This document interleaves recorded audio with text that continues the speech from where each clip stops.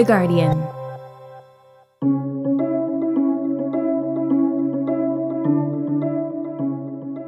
Welcome back to the Age of Extinction takeover of Science Weekly.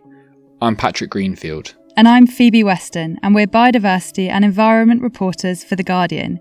We work on the Age of Extinction project, which looks at catastrophic biodiversity loss and things we can do to tackle it. If you haven't already, check out part 1 of our takeover, where Phoebe looks at the world of eel trafficking and how people are working to recover European eel populations. This episode, we're still talking about wildlife trafficking, but we're switching kingdoms. There's a certain blindness when it comes to plants and trafficking, but ignoring them is a mistake because many plants are traded illegally. And we're not going to talk about just any plant. We're talking about one that has captured the human imagination for centuries. Orchids. The orchid world is full of strange behaviours and secrecy. Making this episode, people turned down interviews, turned down our requests to view their orchid sites, and we discovered a whole mythology about orchids here in the UK. There is even a Midsummer Murders episode about orchid collectors. So, Patrick, amid all this secrecy, where does this story start? I'm taking you on a visit to a tropical rainforest here in London. It's a miserable day outside, but where I'm standing, it's almost uncomfortably warm. I'm in a glass house at Royal Botanic Gardens, Kew, with my guide, Mike Fay. And as you can see now, we're walking through an area with some tropical ferns, and my glasses have steamed up as a result of the high humidity. The climate in each of these rooms is carefully controlled, because these plants are very particular about their care, including orchids, Mike's favourite. He's a senior research leader at Royal Botanic Gardens, Kew, but also the co-chair of the Orchid Specialist Group for the International Union for Conservation of Nature. What do you think orchids appeal to about humans, this obsession that so many people seem to have with them? Well, I think it is that sort of, well, if you like, almost kinkiness of orchids. You know, they don't have a normal lifestyle. They indulge in strange pollination routines. These strange pollination routines include sometimes releasing the scent of pheromones. These orchids trick a male insect into attempting to physically mate with them and removing their pollen in the process. But their pollination routines are diverse, just like orchids themselves. Approximately 28,000 species of orchids exist, and they grow in almost every environment, from Alps to sand dunes to tropical forests. Some grow on the ground, some on tree trunks, but the numbers in the wild are declining. By March this year, the IUCN had assessed more than 1,700 species of orchids. Of these, 400 are endangered, 204 are critically endangered, and 5 are now extinct.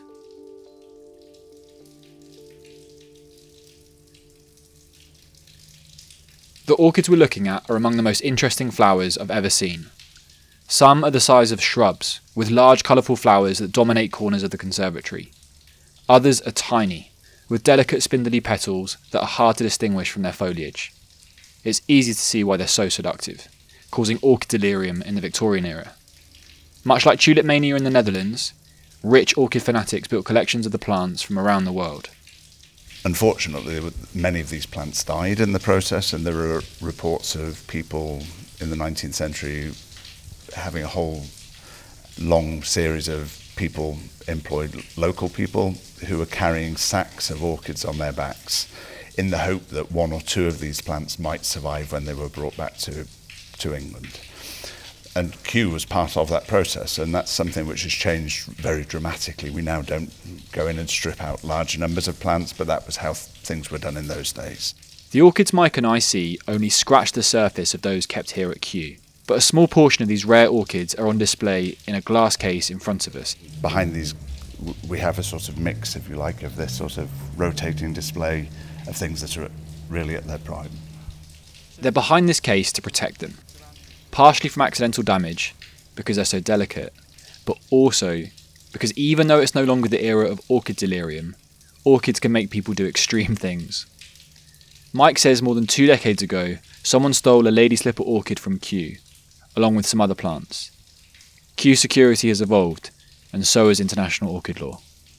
All orchids require very specific documentation to cross international borders. So as a scientist working on orchids, if I want to work on orchids from somewhere else and I want samples, I'm waiting for a parcel to arrive from Russia as we speak. My colleague in Russia had to apply for permits to export it from Russia.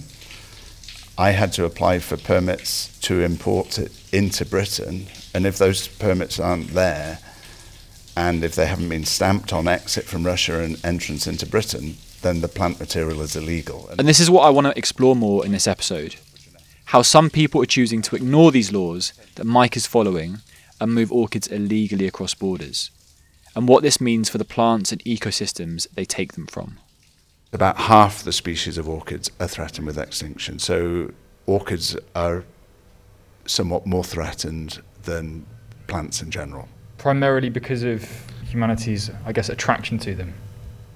Habitat destruction, land use change, illegal collection, unsustainable collection for medicine, for food, for horticulture. Patrick, I find trafficked orchids so fascinating because I see orchids every week in the supermarket and they're being sold for less than a tenner. Those are hybrid orchids grown in nurseries. You don't need a permit to sell them internationally. Orchids that are trafficked are wild orchids. These are the ones people can become particularly obsessed with. Sometimes for their ornamental beauty, sometimes for medicine, sometimes even for food. Vanilla is an orchid, for example. I learned that making this podcast. To understand that community, I found someone who's been researching it for years. My name's Amy Hinsley. I'm a Senior Research Fellow at the University of Oxford, and I'm also the co-chair of the IUCN Orchid Specialist Group, which is a group of people working on orchid conservation. I first became interested in orchids because of people's reaction to them. The way they make people behave is just such an interesting thing to study and to try to understand. There's a darker side to this obsession. When did you first realise there was a problem with orchid trafficking? So I started talking to people in the orchid community, so orchid hobbyists, professional orchid growers, people who organise orchid shows, orchid judges. It's a whole world. And so I kind of got into that world and started talking to people. And although, like I said, most people they do care about conservation and they only grow legal plants, you do still get some people who will grow illegal plants and will go out looking for them. And when I started realising that it was probably a big problem was when just chatting to people casually, and they knew that I was researching this, and they would just be completely open about how they got illegal wild plants, how they smuggled them themselves across borders, or how they bought them online, or how they were getting people to post plants to various places because they knew there'd be no customs checks on them. And it was that openness, just the ease of which people would talk about it, that made me realise that it might be a bit bigger, a bit more widespread than we previously thought. Exactly how widespread is very difficult to tell, as with all illegal trades. And enforcement is challenging. Officials may not be able to recognise the orchid species they're looking at. Where is the buying and selling taking place for orchids? It really depends on the market. So you can have domestic orchid trade where people are selling orchids that they've just collected from the forest, for example, maybe on a street market or in a shop. But you can also get this international trade. So often the people selling will be in countries that are very orchid rich, like Indonesia, like lots of countries in Southeast Asia, in China, in Latin America, there are lots of orchids there. And the collectors that I worked with were often in Europe, in America, in Australia, in Japan. And so these orchids will be sold, either people will go to these countries and buy them, or they'll be sold online. And the internet is now such a big marketplace for orchids. The body that makes the rules around the international wildlife trade is called CITES, which we're definitely going to stick to throughout this podcast. It stands for the Convention on International Trade in Endangered Species of Wild Fauna and Flora. This doesn't apply to movement within countries, where the laws vary widely. And people will be buying illegally rather than legally in some cases because potentially there isn't a legal source. If a new species is discovered, it takes often several years to get a legal supply of those plants, and some people might want them a lot sooner than that because rarity is so important for people. Another reason that people also might trade illegally is that they don't agree with the rules that bans international orchid trade. So I've spoken to people who have said, I don't agree with CITES. I don't think that our hobby should be controlled in this way. It's not a conservation threat. We're the ones who are saving these orchids. So I trade illegally. I go to countries and I bring orchids back without permits because I know better than the people who are making the rules. To understand why and how people traffic orchids, we put out a request on a public orchid forum, asking if any orchid traffickers would do an interview with us where they remain anonymous. The backlash to the request was swift, but many people took the time to complain about CITES and accused it of failing to protect orchids. I mean, they often talk about, rampant deforestation. So you see it on TV and you see all the trees being felled in places where orchids are growing. Orchids, a lot of them are epiphytes, they grow on trees. So people will say, we see the habitat being destroyed and we're saving them. We're the only ones who have these species in our greenhouses and we're the only ones who can look after them well. So often there's not shame around it. Sometimes there is, but often people are quite proud of it. They can justify it when they talk about it, to themselves at least.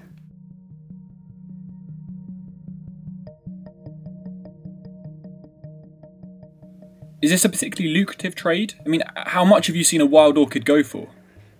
It sort of varies. I've seen, several £1,000s for one plant. You also see them going, though, so wild orchids of CITES Appendix 1, which is the strictest rules for orchid trade, so the ones where you absolutely cannot trade wild orchids. You see CITES Appendix 1 orchids going for, $3 or $5. So there's really no kind of price that people follow. It's really just, I think, dependent on how many plants they have, who they're selling to, and everything like that. How is this trade contributing to the decline of orchids around the world? Are we seeing extinctions regularly every year? The impact of the trade on wild populations is really difficult to find out often. It's difficult to know because we often don't have good information about the species in the wild, about where it's found, for example. And we also often don't know how much has been collected, who's collecting it. We just don't have the sort of baseline information to know. We do know of some examples of really dramatic collections of orchids to near extinction. So there was an example in Vietnam a few years ago of a species called Paphiopedilum chanii. And that species was discovered, and I think within a few days, there were collectors there who were harvesting it from the wild in the places where it had been reported. So when you describe a new species to science, you will give information about its habitat and sometimes the location where you found it. And you'll give a photograph of it as well. So it's kind of a perfect little sheet for these for people to print out and just take with them and go and find these wild populations. So people will go and they'll collect these straight away. And in the case of Paphiopedilum chanii, that's what happened. And within 6 months of it being described as a new species, it was collected to near extinction. They said 99.5%, I think, of all known plants had gone from the wild. But that's also a really good example of how we just don't know enough about these species, because I think a couple of years later they found a whole new population of that species. Amy says once you know what to look for, it's not hard to find this online. Orchid activity that's either likely to be illegal or blatantly illegal. The internet is a whole world of people selling orchids or showing them off on social media. There are even unboxing videos where orchid influencers will show off their recently received shipments. I asked Amy if she could find some and share them with us.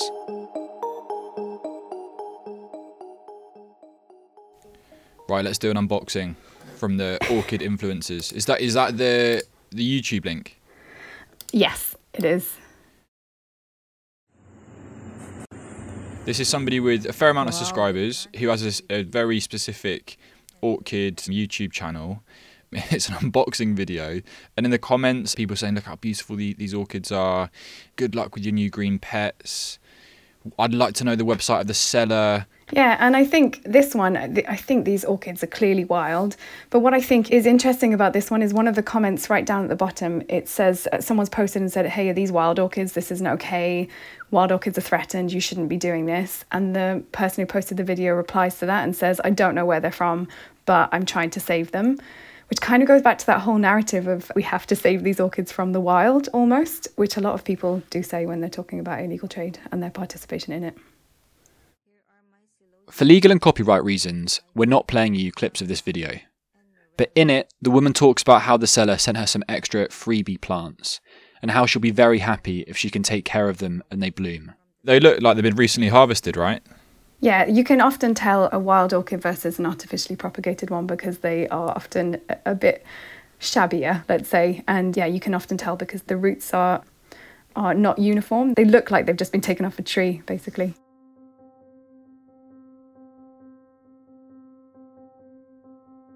Patrick, I find this video just bizarre. I guess as a layperson, I had no idea that what she was talking about could be illegal goods. And also the orchids just don't look like anything that special to my untrained eye. And just generally, before you started looking into this, I didn't know that the illegal orchid trade was such a massive thing, let alone that there would be open discussions taking place on social media about wild orchids. And to be clear, we don't know whether anything in this video was the result of illegal activity, as we don't know whether the wild orchids were moved across international borders, or what her local country's laws are around orchids. We contacted YouTube about this video, and they sent us a link to their policy on the sale of illegal or regulated goods, which says it doesn't allow content that aims to directly sell, link to, or facilitate access to regulated goods on its list. Orchids without permits don't explicitly make the list, though endangered species do.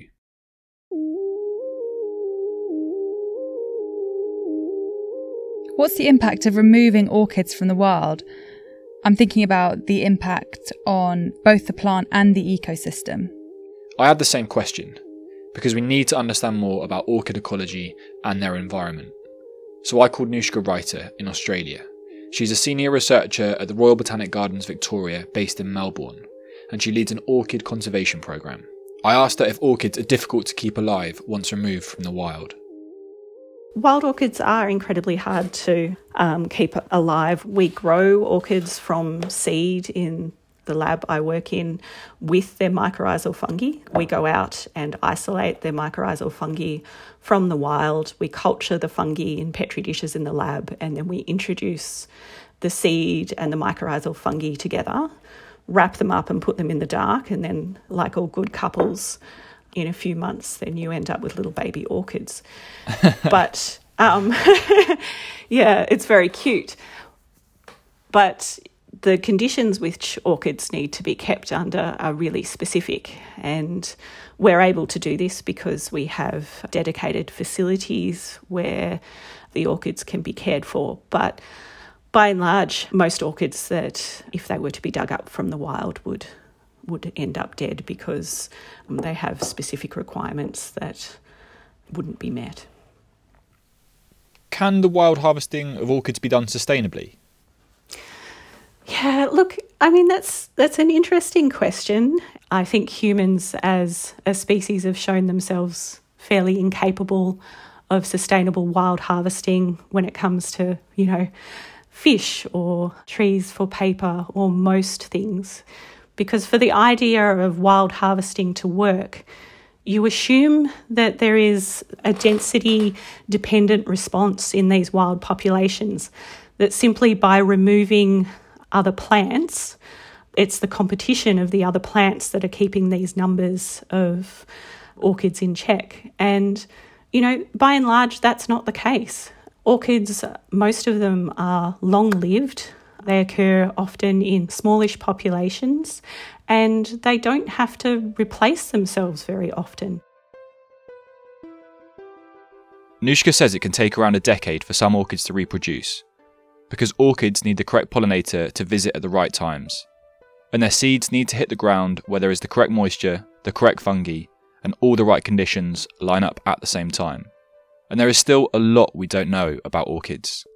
In some cases, orchids have been discovered by traffickers and harvested before scientists even knew they existed, meaning they haven't been researched or formally documented. I asked Nushka how that made her feel as a scientist. It doesn't surprise me, but it does make me sad to be losing them from the wild before we even know what they are or how they interact with the environment is, I think, a sad loss for everyone. We've talked a lot about the decline of orchids around the world, but many people go to great lengths to protect them. And this was something I spoke to Mike about back at Kew. The one that you've probably heard about is our native lady slipper orchid, and in the 1920s, 1930s, that was on the verge of extinction in England. It never grew anywhere else in the UK, apart from northern England. Some years later, somebody found one plant on a lonely hillside in the north of England at a secret location, and that's the one that gets a lot of publicity, if you like, because everybody talks about it, and there was a myth went around about the fact that it was guarded by a policeman every season in the flowering season. This is the ultimate orchid comeback story. A lady slipper orchid thought extinct, only to be discovered years later. We tried to visit this site for the podcast, only to be turned down, maybe for good reason. There are strict rules about their no visitors policy, and they don't want to draw attention to it. We still don't know where the site is in England.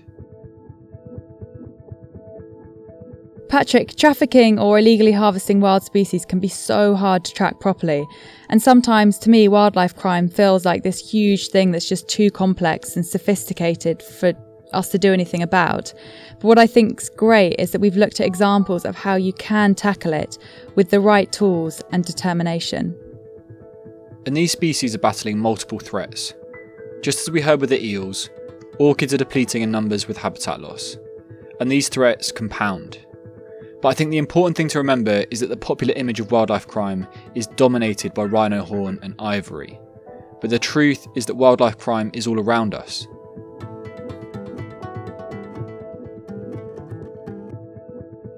You've been listening to the Age of Extinction takeover of Science Weekly. I'm Patrick Greenfield. I'm Phoebe Weston, and we're biodiversity and environment reporters for The Guardian. This episode was produced by Tiffany Cassidy. The executive producer was Max Sanderson, and the commissioning editor for Age of Extinction is Max Bonato. The Age of Extinction project is supported by the Band Foundation, the Wyss Foundation, and the Oak Foundation. If you want to find out more about this content, head over to the podcast page at theguardian.com. We love getting your emails about podcasts, so keep them coming. If you have any thoughts, feedback, or ideas for future episodes, drop us a line. The email is scienceweekly@theguardian.com. See you next time. For more great podcasts from The Guardian, just go to theguardian.com/podcasts.